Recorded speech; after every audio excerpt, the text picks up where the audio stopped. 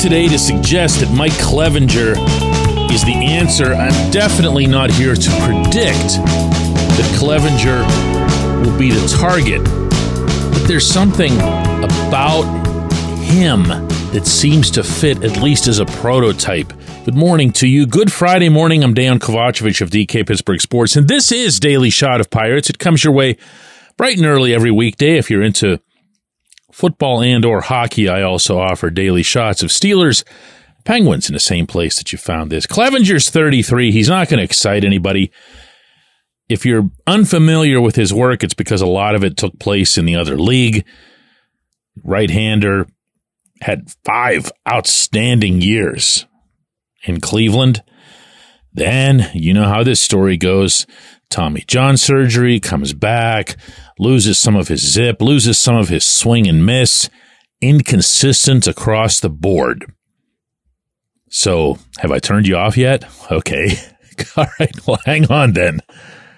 This past season with the White Sox, and for my money, this is what counts the most because this is what's part of his ongoing trajectory, and again, he's only 33. He had a 3.77 ERA over 24 starts. Right there. Stop right there. And that's a pitcher who is an upgrade over most of what the Pirates have and almost all of what the Pirates had in 2023. All right? He also had 110 strikeouts over 131 innings. There were 40 walks mixed in there, so you can see that there wasn't a whole lot of train wreck to the inconsistency that was there, but there was inconsistency. And part of that inconsistency was a continued lack of availability. He had a wrist issue that shut him down in the middle of the summer, and yet, here I go swinging back again, his 131 and one-third innings would have ranked third on the 2023 Pirates by a gap of more than 50, meaning it was Mitch Keller, Johan Oviedo, and then inserting mythically here Clevenger, and then the next dude down was 50 behind. Repeating, this isn't exciting. If it was Clevenger from a handful of years ago, Clevenger pre-TJ, oh yeah, this would be groundbreaking stuff. As it is, he's just a guy. But he's just a guy who, if he gets you not one thing more than what he got you, or what he got the White Sox, I should say, in 2023, you'll take him. And you'll take him at a fairly high rate of pay, meaning somewhere in the range of 1 year for around $10, $12 million. I think this might be the guy in surveying the remaining field of free agents. Yes, there are a couple of guys with the big names and the big continuing production in Blake Snell and Jordan Montgomery. They aren't coming to Pittsburgh. That's got a lot less to do with Bob Nutting and the franchise's revenues or cheapness or however anyone would care to characterize that. It has everything to do with the fact that these guys are right in their prime and they have their pick. And if they play for a team that's a winner, it makes their careers that much more satisfying, even easier in some ways. Also, and kind of relevant, they're infinitely more likely to get long-term contracts. Pirates aren't giving those out. It's just not going to happen. So, what am I doing here? What is this exercise?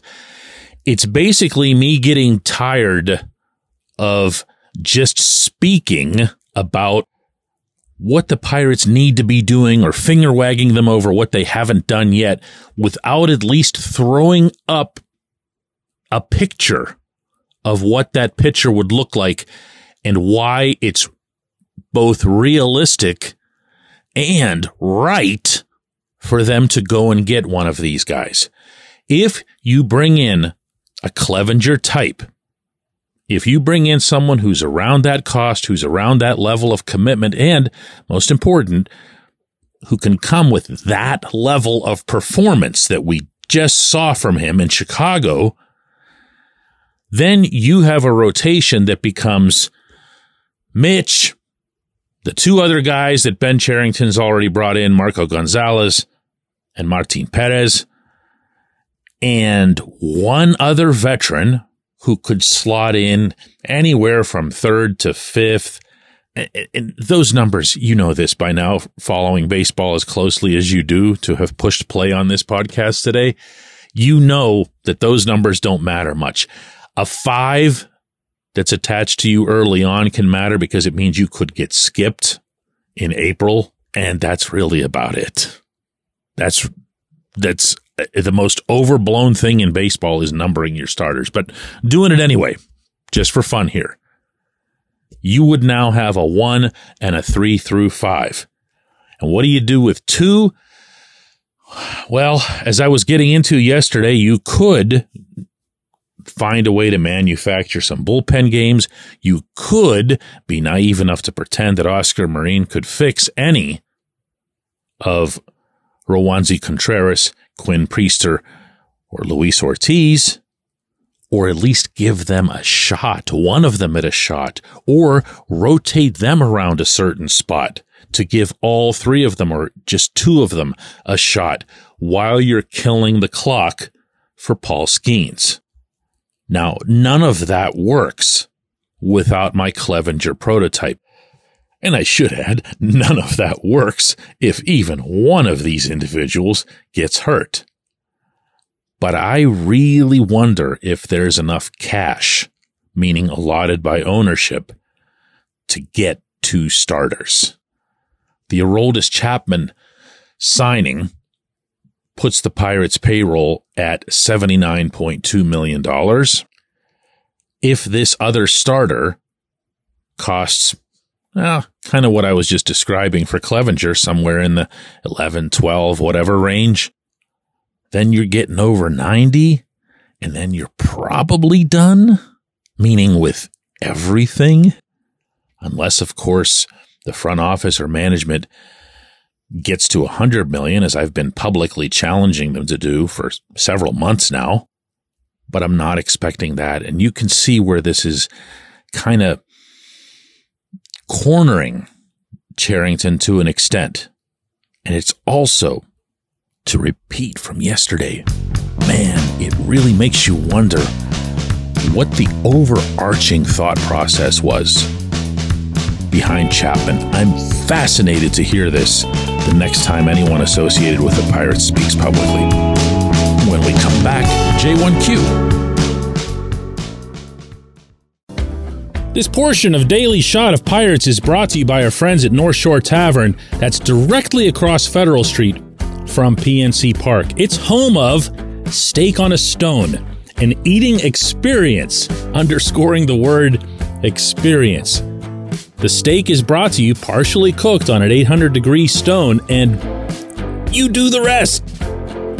It's a ton of fun, it's a great meal, and it's a baseball atmosphere like no other in Pittsburgh. North Shore Tavern, right across Federal Street from PNC Park. Your front door, your car, your bike, your computer, your gun. Safety is a habit. Every day you lock and secure your home and everything you want to keep safe. Gun safety and responsible storage are no different and the best way to help prevent accidents, misuse, and theft. If you have a firearm, own it, respect it, and secure it. Visit ProjectChildSafe.org. Brought to you by the National Shooting Sports Foundation and the Bureau of Justice Assistance.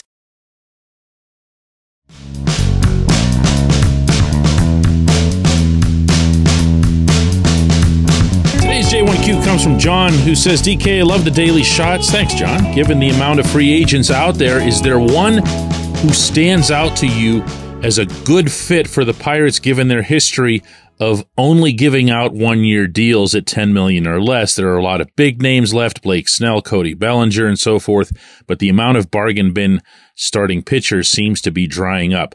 John, I'm glad you asked this question, even though I already addressed you can call Clevenger a bargain bin. I don't know, man. 8-figure salaries. I have a hard time with that terminology. But the reason that I'm glad you asked this is that I didn't mention who would be the other, meaning if there were a second. a starting pitcher, and ... And I'm not letting this one go. Okay. I could very well wind up wrong here. I don't understand not bringing Carlos Santana back. He played wonderfully for the Pirates and then later on for the Brewers. He became a legit leader in that clubhouse, befriended and mentored O'Neal Cruz through what had to be the toughest year of his baseball life, and did so to the extreme that the two of them are working out together in Tampa this winter.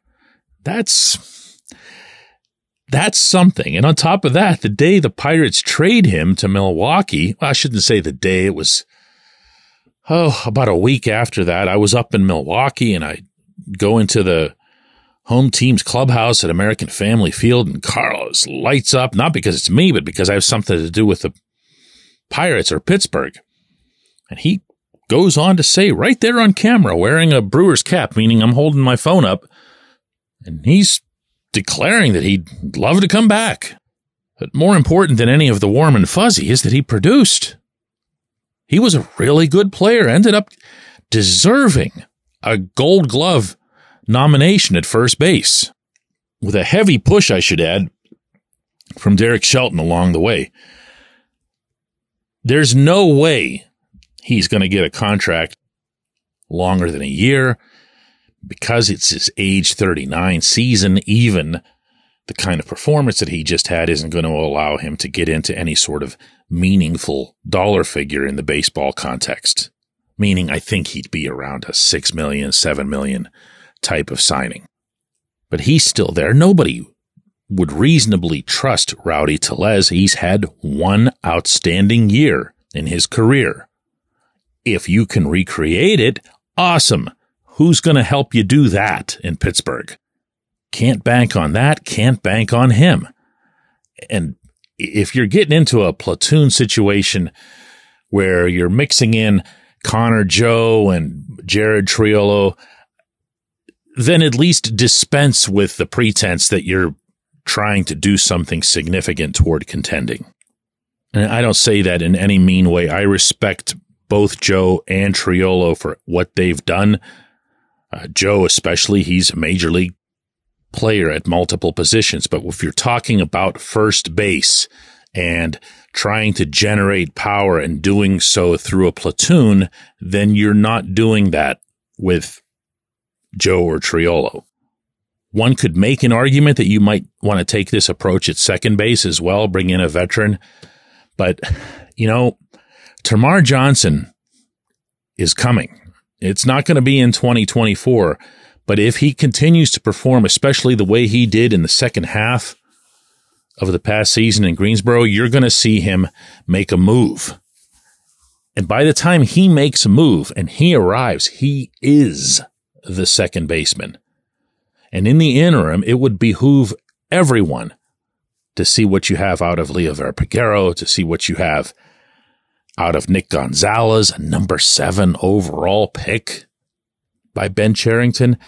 And maybe even if anyone's still taking seriously the idea of Ji-Hwan Bae at second, you can work him in there as well. But I don't want to see a blockage at that position. I'd rather see some sort of mix that allows you to try to tap the high end of what you might be able to get out of Peguero especially. I appreciate the question. I appreciate everyone who listens to Daily Shot of Pirates, and we'll be back with another one of these on Monday.